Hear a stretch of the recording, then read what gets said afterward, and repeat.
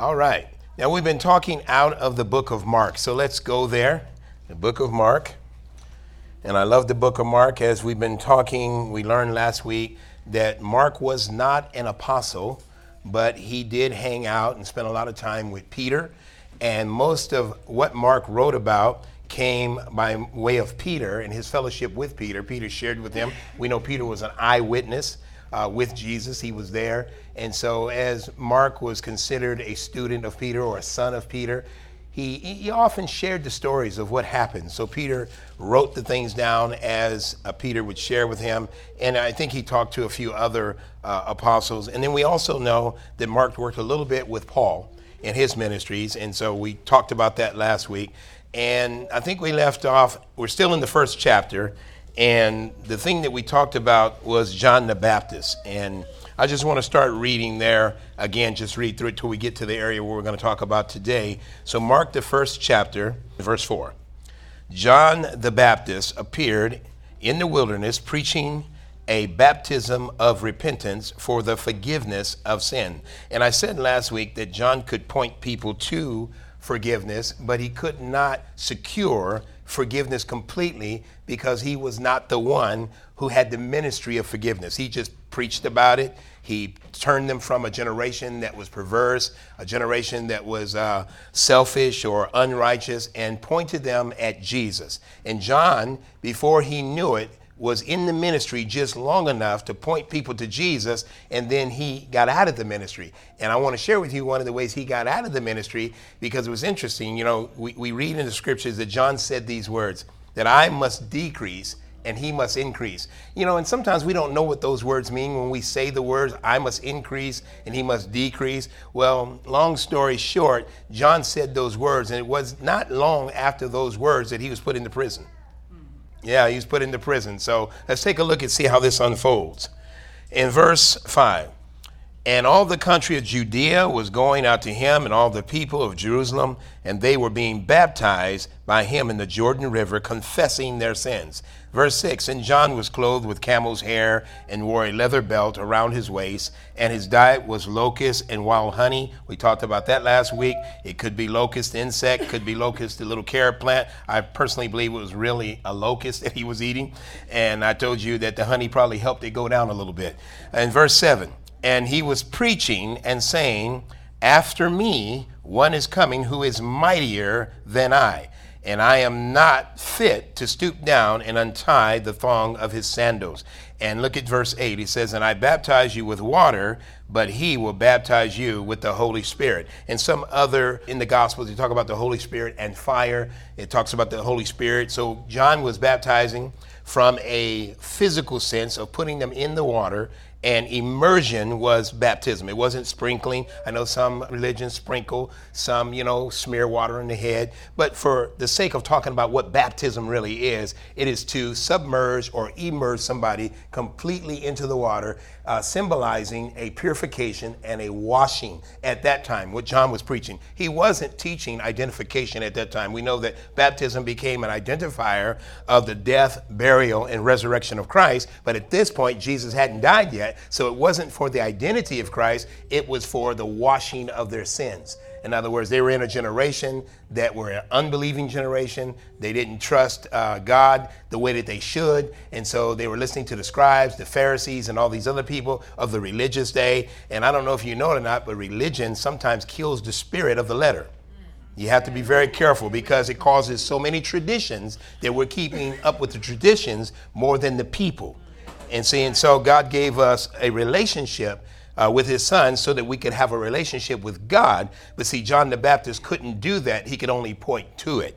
And so he was getting the people to understand something needs to change and we need to be purified. We need to be washed because there's one coming greater than me, greater than myself. And I'm not even worthy, he says. This is John the Baptist. I'm not worthy to stoop down and untie his shoes. I mean, that's humility. And here's a man that was so great that God chose him to be the forerunner of Jesus. In other words, he came before Jesus to let everybody know that something greater than what I'm doing is coming to you.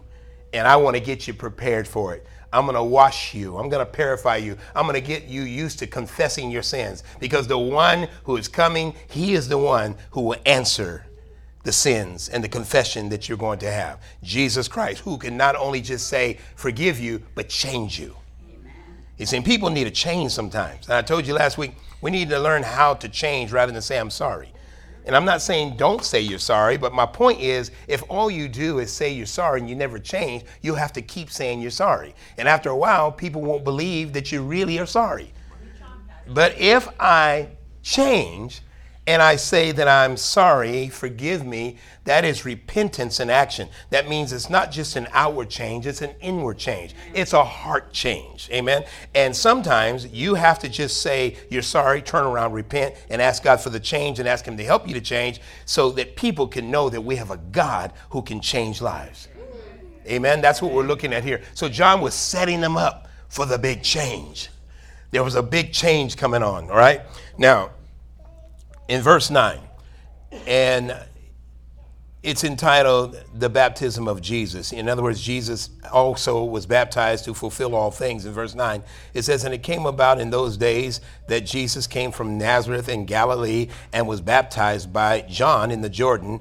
And verse 10 says, and immediately coming up out of the water, I want you to catch this now, just get a picture of this. He saw the heavens opening and the Spirit like a dove descending upon him. And I shared with you last week that the whole scene was like this. Jesus is in the water and John is baptizing him. Now, John had been baptizing people all along, and they'd never had anything like this happen. So here comes Jesus to be baptized of John. And John was already saying, I'm not worthy to even touch his shoes, let alone baptize his body. But to fulfill all things, this must happen. So Jesus gets baptized of John in the river Jordan.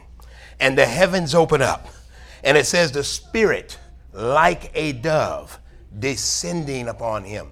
It didn't say the Spirit was a dove, but it said the Spirit, like a dove, or in the likeness of a dove, came down and descended upon Jesus. In other words, he was lighting upon Jesus.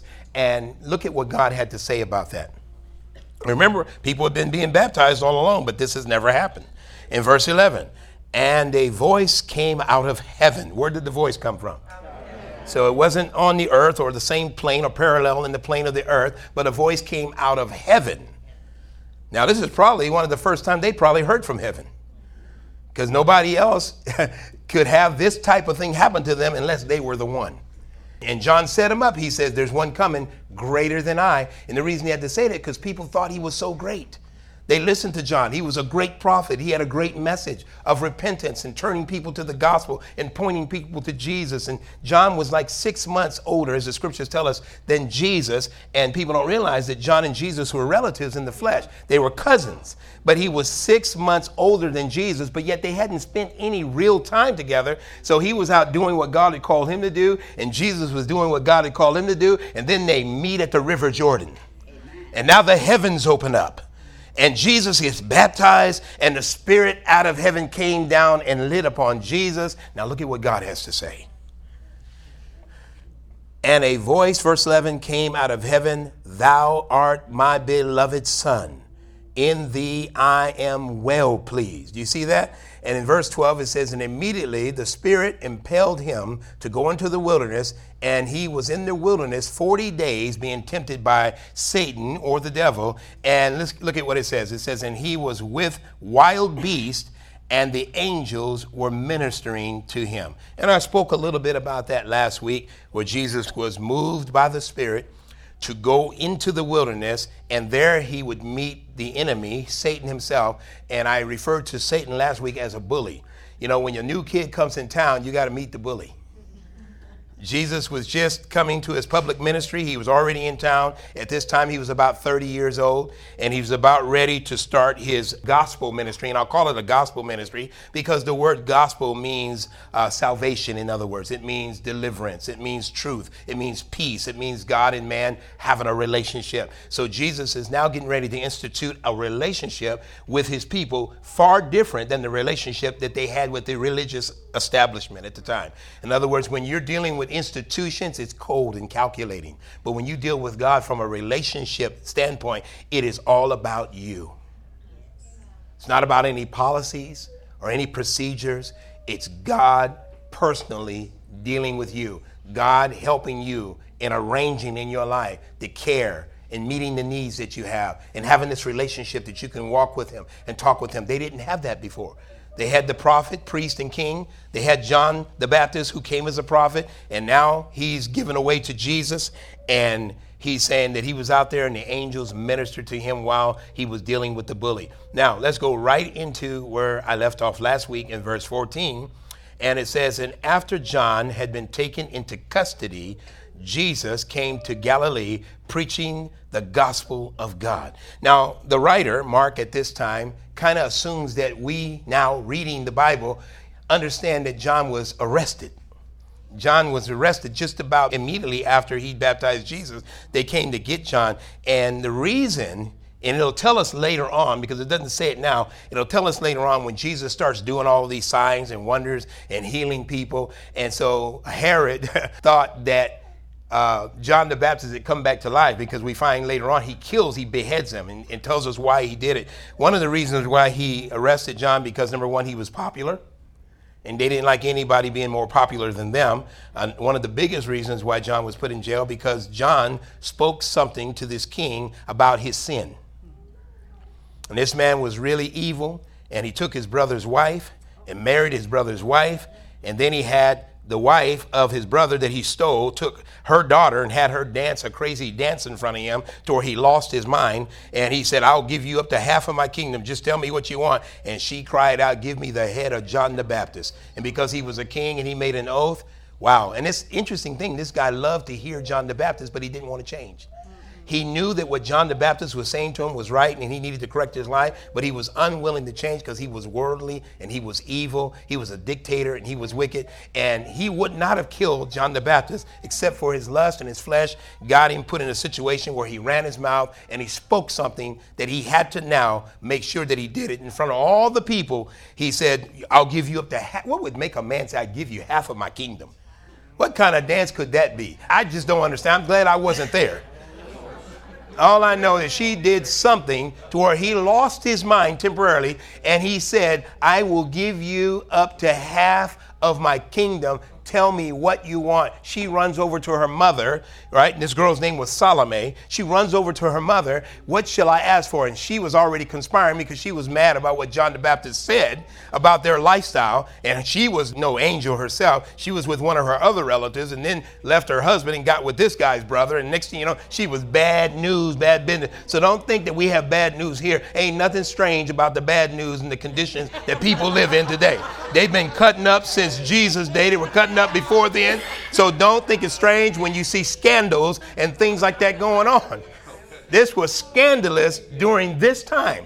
Just in that, I hadn't even got to the good stuff yet. And all this cutting up and all this drama, it's in the Bible, y'all. You're worried about what's on TV, it's in the Bible.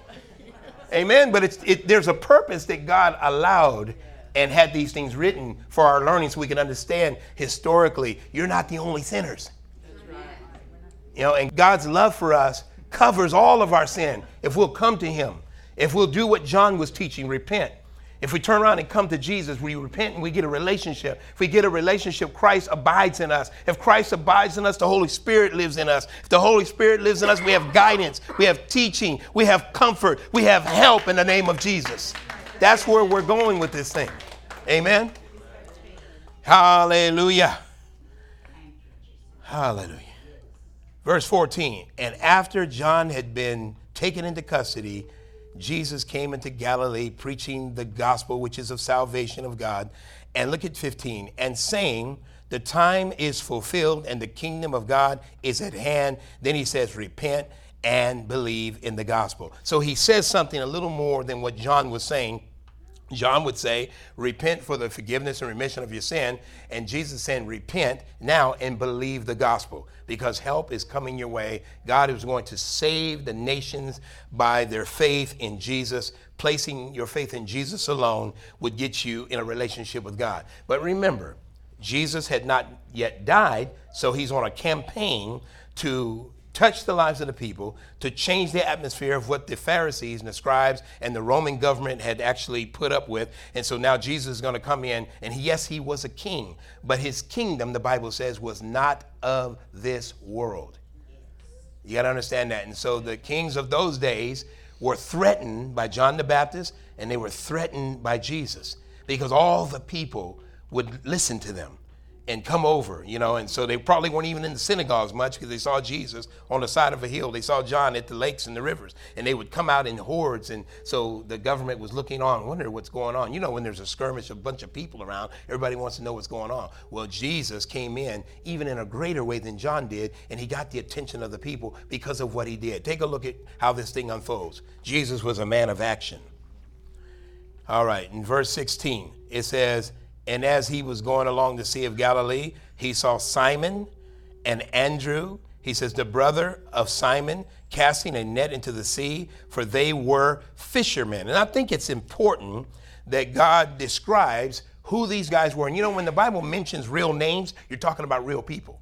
He didn't say a certain man. He said Simon and Andrew, the brother of Peter. So you're talking historically. If you read some of the historical writings of Josephus, he was a Jewish historian. He counted all of these things as actual happenings, fact. And so these people really lived. There are a lot of people who try to disqualify the Bible and say it's a myth, a fable, a fairy tale, but it absolutely is not. It is the gospel. It is the truth.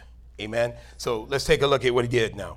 He called these guys and he says, now listen, they were fishermen. So Jesus used something they could relate to in verse 17.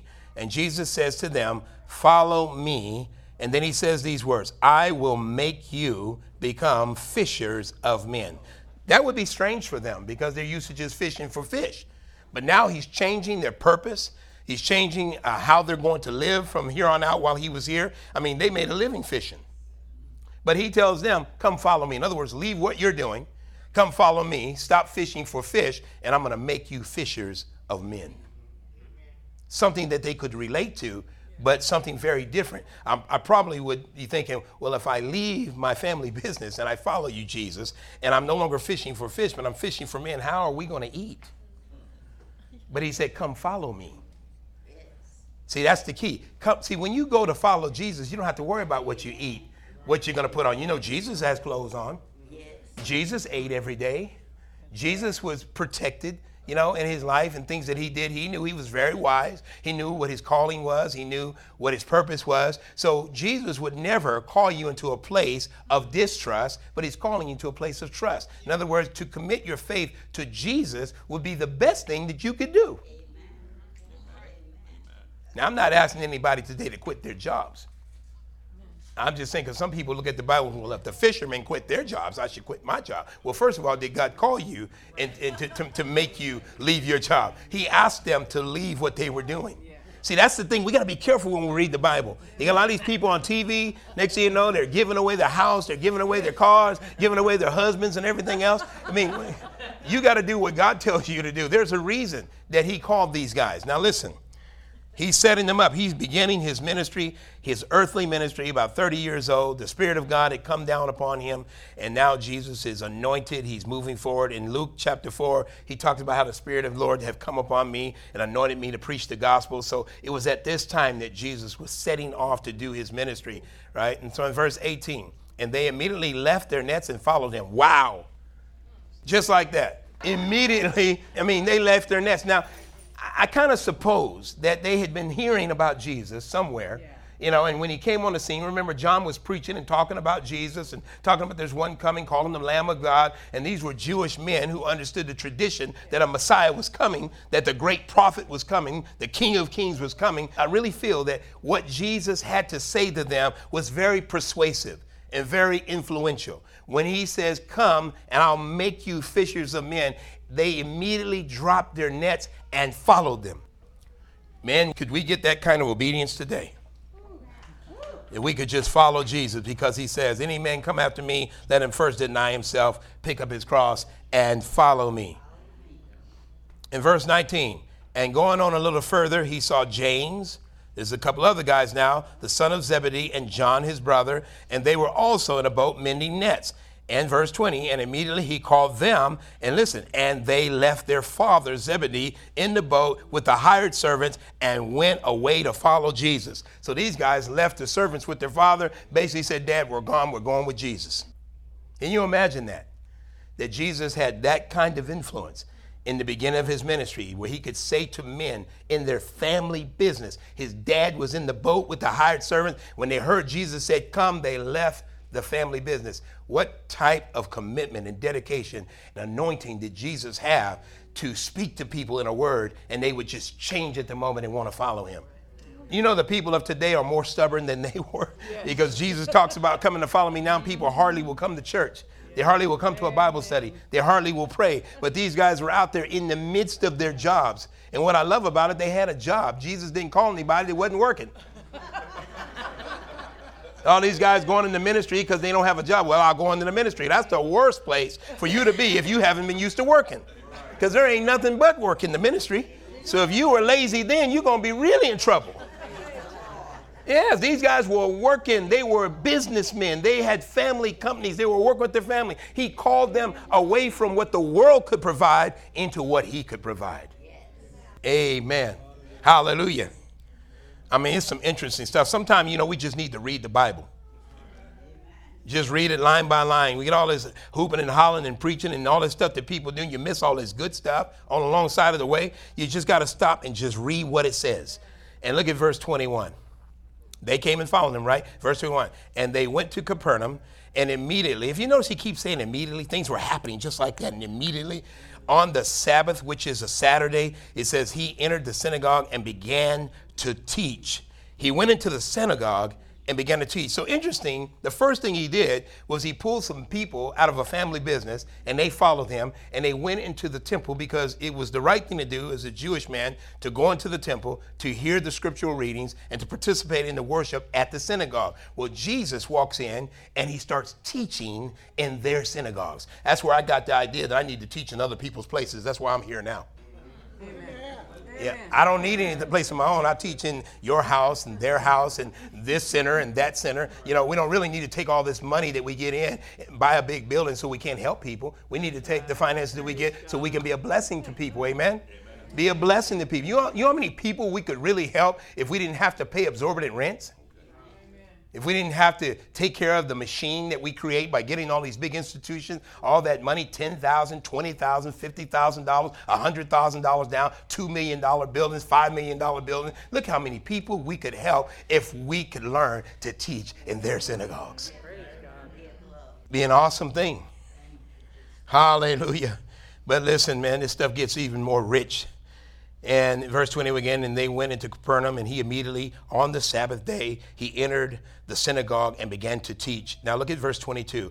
And they were amazed at his teaching. They were amazed at his teaching. In the synagogue, they were amazed at his teaching. Was there not teaching going on in the synagogue? Yes.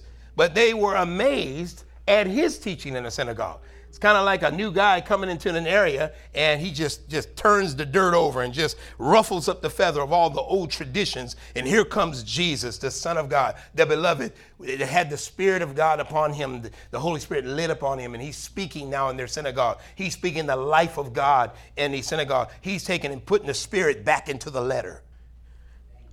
Hallelujah. Listen, this is so powerful what Jesus did. It says, again, that they were amazed in verse 22 at his teaching. Now listen, for he was teaching them as one having authority and not as the scribes. And I'll tell you a little bit about that. Jesus comes in the door and he's teaching reality to them. He's teaching the truth of God the Father. He's teaching out of the mission and the purpose that he has. And when I thought about a scribe is a person, especially in the Old Testament, is a recorder of events.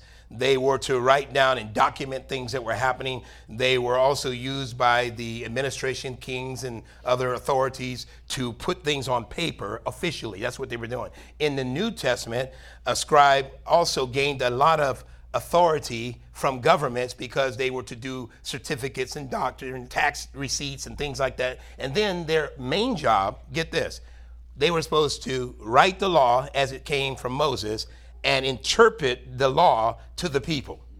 That's what they were supposed to be doing. But it says when Jesus went in there, he taught with authority and not as a scribe. You see, so if you're just used in life to copy what somebody else said, there's no authority in that. But now they got the real one whom they were writing about. And Jesus could speak about who he was because the scriptures were all written of him. Amen. So therefore, now you got the real doing away with that which was a copy. And they're writing about who the scriptures speak about, but now who the scripture was speaking about was presently in front of them now. So no wonder Jesus would sound a little different than them. Wait a minute. We've been hearing about this all this time, but now this is in front of us. They were amazed at his teaching because the scribes could not put flesh on the bone like Jesus could. They could not bring the spirit the way Jesus could because they were copying down the official documents as they were told. But now the official document is in front of them. Amen. The word has become flesh and dwelt among them. Oh my goodness. The word has become flesh and dwelt among them. Now listen. Oh my goodness. It's so rich. In verse 23, and just then there was in their synagogue a man with an unclean spirit, and he cried out. So right after all that was going on, Jesus walks in there, and there's this guy with an unclean spirit, and he cries out. Now listen to what he says in verse 24, saying, what do we have to do with you, Jesus of Nazareth? Have you come to destroy us?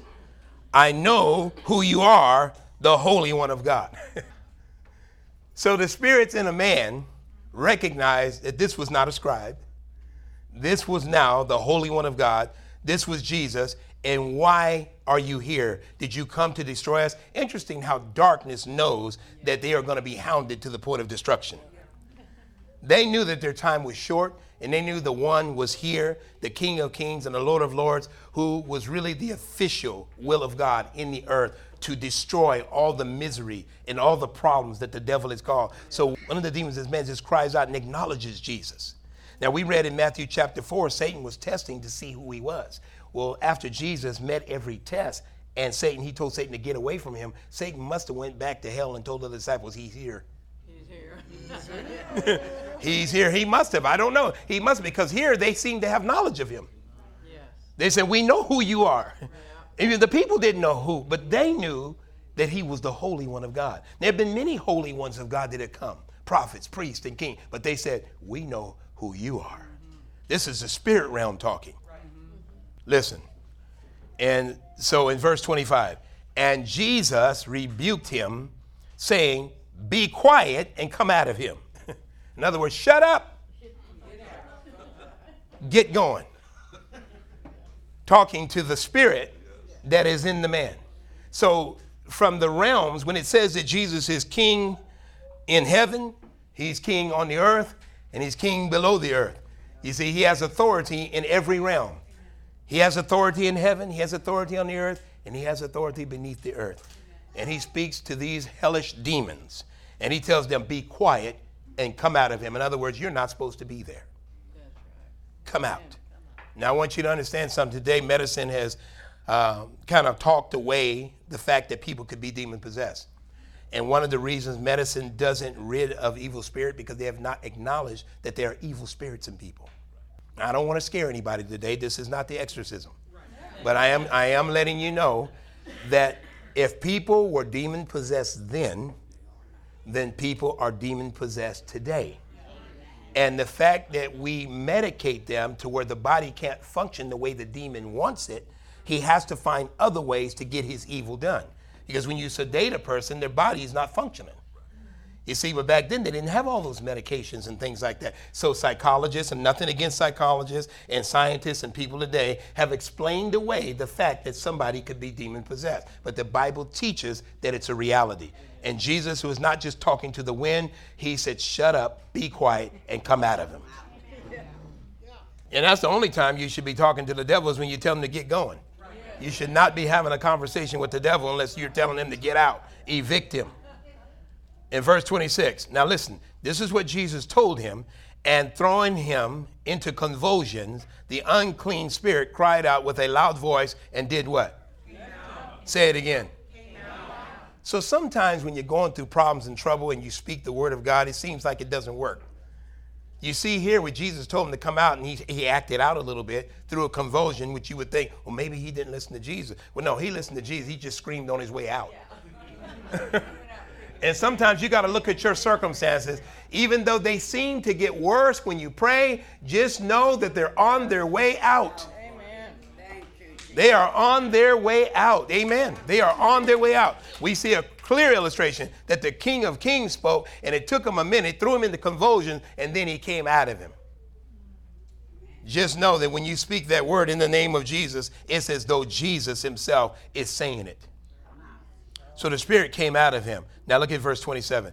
And they were all amazed, so that they debated among themselves, saying, listen at this now, what is this? A new teaching with authority? He commands even unclean spirits and they obey him. They were just dumbfounded. They didn't know what to think, because all the other times these demons were allowed to participate in church. They were allowed to go to the synagogue. They were allowed to hang out in the city square. But when Jesus came on the scene and they cried out, Jesus said, get out. See, we don't have to put up with wickedness and evil and things of that nature. And I would say the first thing that we need to do before we start medicating people.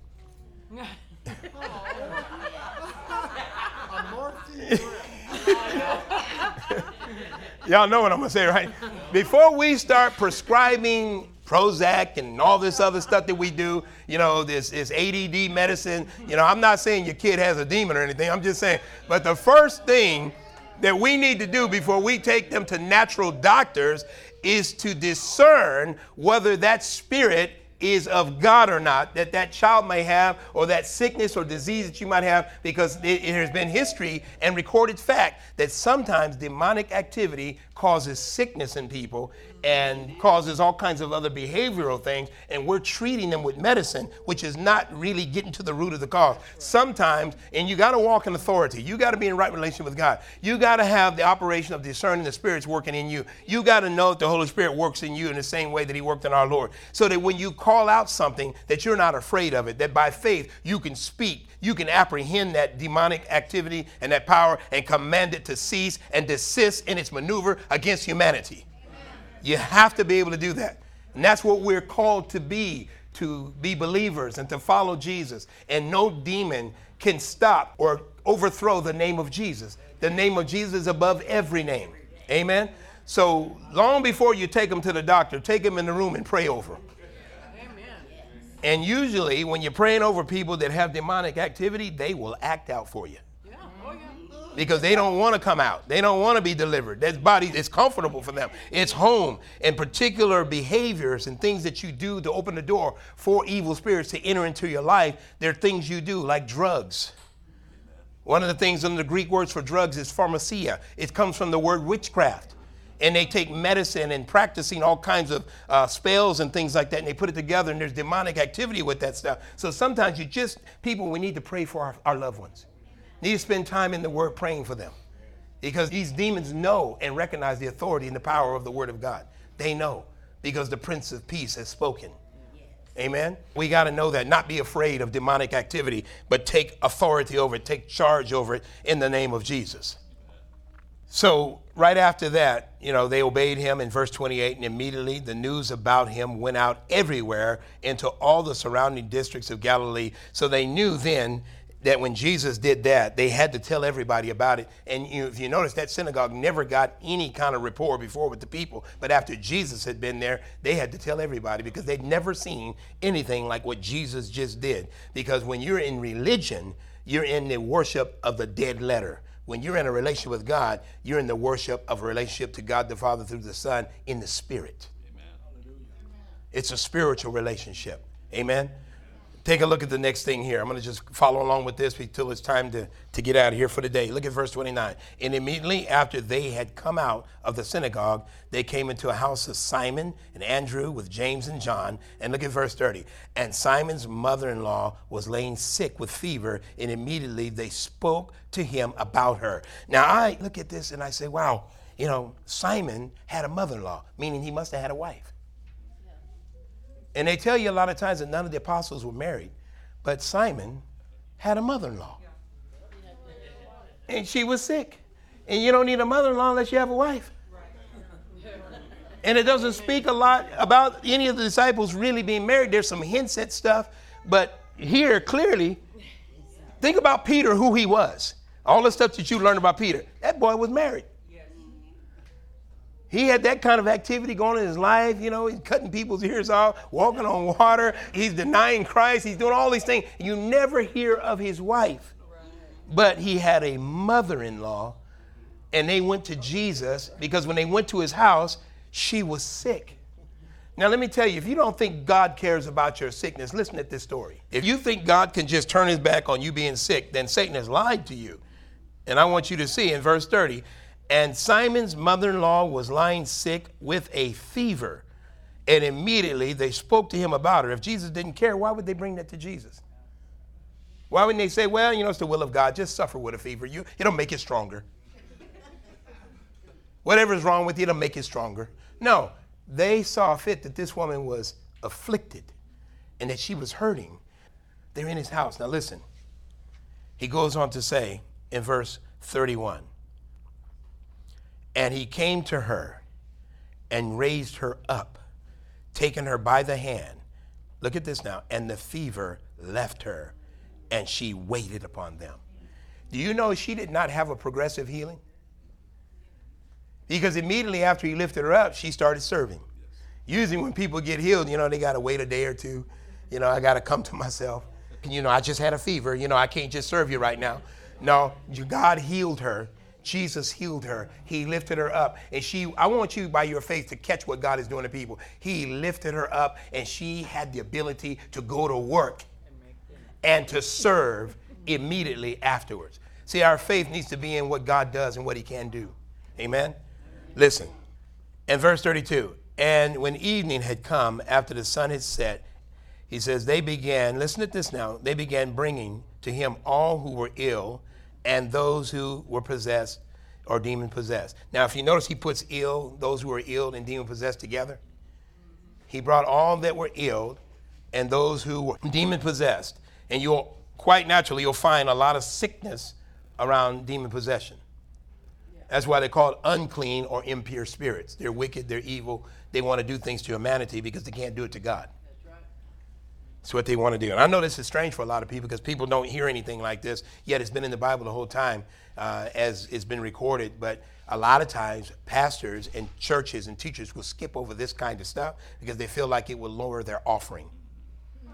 Yeah, if they don't feel like they're going to get a good response from people or support from people, they won't say anything to make people feel afraid, or they won't say anything that would make people upset, because to hold on to your tradition, you wouldn't believe that what he's doing here was real.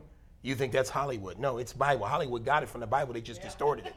They distorted it. After they talked about Jesus everywhere, they brought all these people to him. In verse 32, they were possessed and ill. In verse 33, and the whole city, gathered at the door. So everybody came to this place, and they all gathered at the door. All these people were sick and possessed, and so they're at the door now, right? And look at 34. And he healed many who were ill with various diseases and cast out many demons, and he was not permitting the demons to speak because they knew who he was. Now, I want you to catch another word there, too. He said he healed many. He didn't say he healed them all. He delivered many from demons, didn't do it all. Wasn't because of his inability to do it. Maybe some people don't want to be delivered. Sometimes people don't want to be healed. You get a lot more attention when you're sick. And you sure get attention when you're crazy. So if you got a lot of demonic activity in you, you get a lot more attention. It's negative attention, but you get attention. So some people will not submit and surrender their lives to God, and therefore they will not be set free of demons, and they will continue living the way that they want to live, and they will not get healed because they will not exercise faith in Jesus. People get used to being sick, and I've been sick before, and I don't like it. I've been sick unto death a few times, to be honest with you. No bragging about nothing. I'm just saying I was sick unto death a number of times and knew in my spirit that death was there. I knew it. That if I wouldn't act at the time that I did, I could have slipped away and not finished what God has called me to do. God is calling us to live and die in the flesh. The only death that he wants you to do is die in the flesh, but he wants you to live in the spirit. And you do not have to go out like that. You can live as long as you trust God to live. You live and trust him. In fact, he says when you honor your mother and father, he'll satisfy you with what? Long life. So there are principles in the Bible where God can extend your life. And we've seen when he's done this many times with people. You know, Hezekiah and all the rest of the people sick unto death. And God extends their life and gives them time to fulfill their purpose. But you got to want to. You got to have a desire to want to live. You got to have faith and trust in God that your purpose for living from here on out is not for yourself, but it's for him. Amen. And the reason I want to be around for another 150 years, figure of speech. The reason I want to be around in as quality of life as I can have is not so I can go, oh, I want to see what the eighth wonder is. No. I want to see the glory of God. I want to see him use my life. I want to see him correct the things that were wrong and right the things, Lord, that I want to see happen, that you said could happen, so that you could be well pleased with me. That's what I want to see. That's what I want to see. Because I've made a lot of mistakes in my life. And I want to get so far past the mistakes that they're so dim that I don't remember them. All I want to remember is what God is doing from here on. I don't want to remember the past. He says, forget the things of the past and look to the future.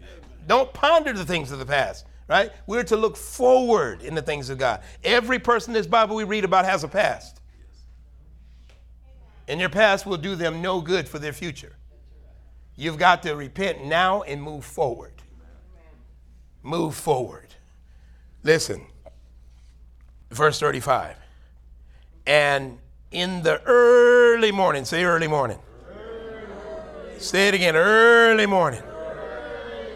For some of you that don't like to get up early, listen to this. Just joking. Don't get upset. Some people are not morning people, but after reading this, they might want to consider it. Early in the morning, unless you got a night job or something, then, hey, you might be excluded. You might be already up early with a night job. And verse 35, and in the early morning, while it was still dark, that means it was early, right? He, Jesus, arose and went out and departed to a lonely place and was praying there.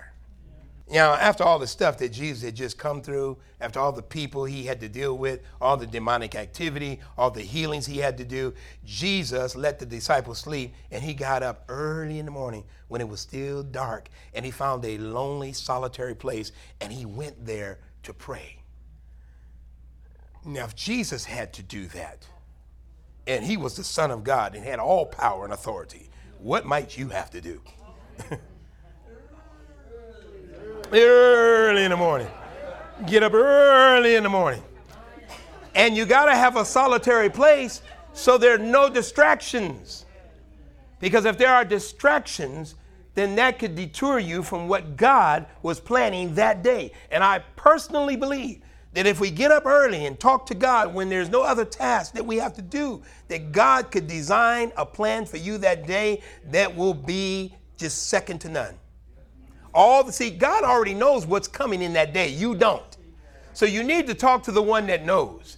And I'm not going to get up, as much as I love my wife, I'm not getting up early in the morning to talk to her. I'm getting up early in the morning to talk to God so he can talk to me about my wife and about my kids and about my job and about the people I'm going to meet and everybody else. So I'm ahead of the game already because I've gotten up early in the morning. Does that make sense? Jesus is setting trends for us. Get up in the morning, people, and pray in the dark so that God can reveal in the light. Amen. That's what he's doing. Those things that he shows you in the dark, in the early morning of your prayer time, will soon be manifest in the daytime. And the reason most of us in the daytime are walking in darkness, because we don't get up early in the morning. Now, you determine what's early for you. I wake up every morning about 5 o'clock. I don't care if I go to bed at 2 o'clock in the morning. My eyes pop open at 5 o'clock. And I just want to make sure that I'm using that time wisely. Get on my knees, bow my heart before God, find out what he's doing, what he wants to do, what he wants me to do, how I can participate and not cause distraction for people or stumble people. God, I want to do your will. I want to do it your way. I want everything to be right and to be perfect. And Lord, where it's not right and perfect, help me. That's what I want to see. How will I know how to minister to you if I don't get up early in the morning? How will I know how to serve a community if I don't get up early in the morning? If I get up with the noise, I can't hear God. That's right. I'm going to get up when there is no noise. Most everybody's sleeping, even the devils. They're sleeping with the people. If they can't do anything till those bodies get up. And so when those wicked, evil people get up, I got to jump on them. In the name of Jesus. I can say to them, I know who you are. Amen. And verse 36, listen. And Simon and his companions hunted for him. See, y'all might come in here looking for the pastor one day. I might be running from you. I got here this morning and I went out. And I went out the hallways. I went upstairs. I went around the room. My kids looking for me, people looking for me. I was trying to hear from God. I'm just trying to make it possible for me to shut down the noise and hear from God that something that in this service that he wants to do and that I would be sensitive to it and that he would do it. And I'm trusting that the things that I'm sharing with you now, that God is doing something in your life. We don't know in the spirit realm what's happening. I will tell you, it'd behoove you to open yourself to the things I'm sharing with you. You can see it right here in the Bible. I haven't deviated. It's right here. You see it in Scripture. Even when I'm long gone, you can go back and look at the things I just read and say, well, he wasn't lying. He was telling the truth. It's still here. It just, it didn't go anywhere. It's right there in the Bible. Why hadn't I read it? Why hadn't I listened to it? It's just right there. And I think people need to start reading the entire Bible. We need to do some things line upon line, verse by verse. We're skipping around the Bible so much that we're getting people confused. And I prayed about being over here. God said, just take it easy. Read the scriptures to them. I'll do the work. God will do that work. Amen. So, and they found him in verse 37 and said to him, everyone's looking for you. He's up praying and they're looking for Jesus, right? And then they find him finally and he said, everybody's looking for you. In other words, Lord, what are you doing? Where are you going? Why didn't you let us know? You guys were sleeping. In verse 38, don't ever bring a slumber person with you. Never bring a sleepyhead with you when trying to do God's work. You got a sleepyhead, you are not going to be able to minister to people because you got a sleepyhead with you. You got to get up on your own. And even when you're on vacation, get up early. Leave the vacationers in the bed and get up early. I don't care. You can vacate a place, but you cannot vacate God. Amen? Stay with him in prayer. Stay with him in prayer. Listen, verse 38. And he said to them, let us go somewhere else to the towns nearby in order that I might preach. Listen, there also, and I love this statement, for that is what I came out for. You see that? That's what I came out for. So this last little piece of scripture, I'm going to go ahead and give it to you now, verse 39. And he went into their synagogues throughout all of Galilee, preaching and casting out demons. Now listen in verse 40. And a leper came to him, beseeching him and falling on his knees before him and saying to him, if you are willing, you can make me clean. So, I don't need to go into the thing about lepers. It's very contagious. It's a very bad thing to even have a leper colony for them because they're not even supposed to be out because it's so contagious. Verse 41, and moved with compassion, he stretched out his hand and he touched him and said to him, I am willing, be cleansed. Now, you're not supposed to touch a leper. The Bible says Jesus reached out his hand and touched him because the Lord of the leper was here. Jesus didn't worry about any kind of disease or any kind of demonic activity because he was King of kings and Lord of lords. He was God in the flesh. He was the man that God has sent to destroy the works of the devil. So he put his hand on this leprous person and he says, be cleansed. If you notice, he didn't break down on his knees and pray all kinds of prayers over him. If you notice that, it said he reached out his hand and he touched him. He said, be cleansed.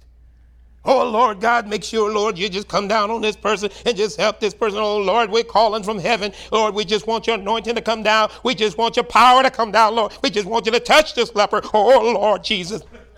None of that. He put his hand on him be cleansed. Wow, it gives me the chills. Whew. Power.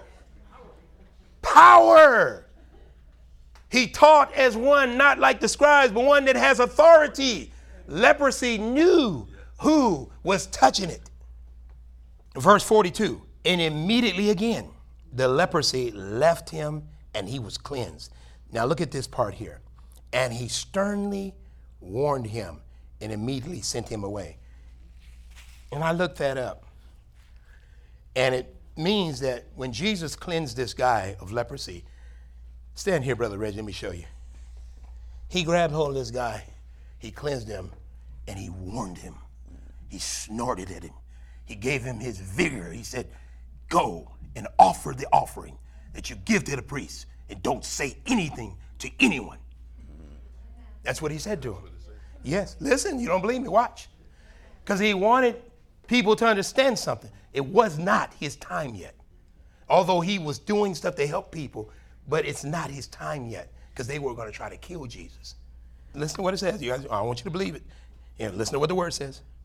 It says in verse 44, he sent him away, right in 43. It says, and he said to him, see to it that you say nothing to anyone, but go, show yourself to the priest and offer for cleansing what Moses commanded for a testimony to them. And verse 45, listen what the guy did. Of course he obeyed Jesus, right? But he went out and began to proclaim it freely and to spread it, the news about, he says, to such an extent that Jesus could no longer publicly enter a city, but stayed outside in unpopulated areas, and they were coming to him from everywhere because he didn't listen. He told everybody, Jesus sternly warned him, don't do it. Just go do what you got to do with Moses. Because to be declared free, you had to go to the priest or the place where Moses set the law to be declared free. Because you had leprosy. They're not going to just take your word for it. So by the time you get there, there was a system they had in place to tell whether this leprosy was healed, and they would have. But if he would have did what Jesus said, he went out and he ran his mouth. And then he forced Jesus out to the outward parts of the town because he could not do any more work there because of the crowds. I'm going to stop there and we'll finish next week. Amen. Amen. Hallelujah.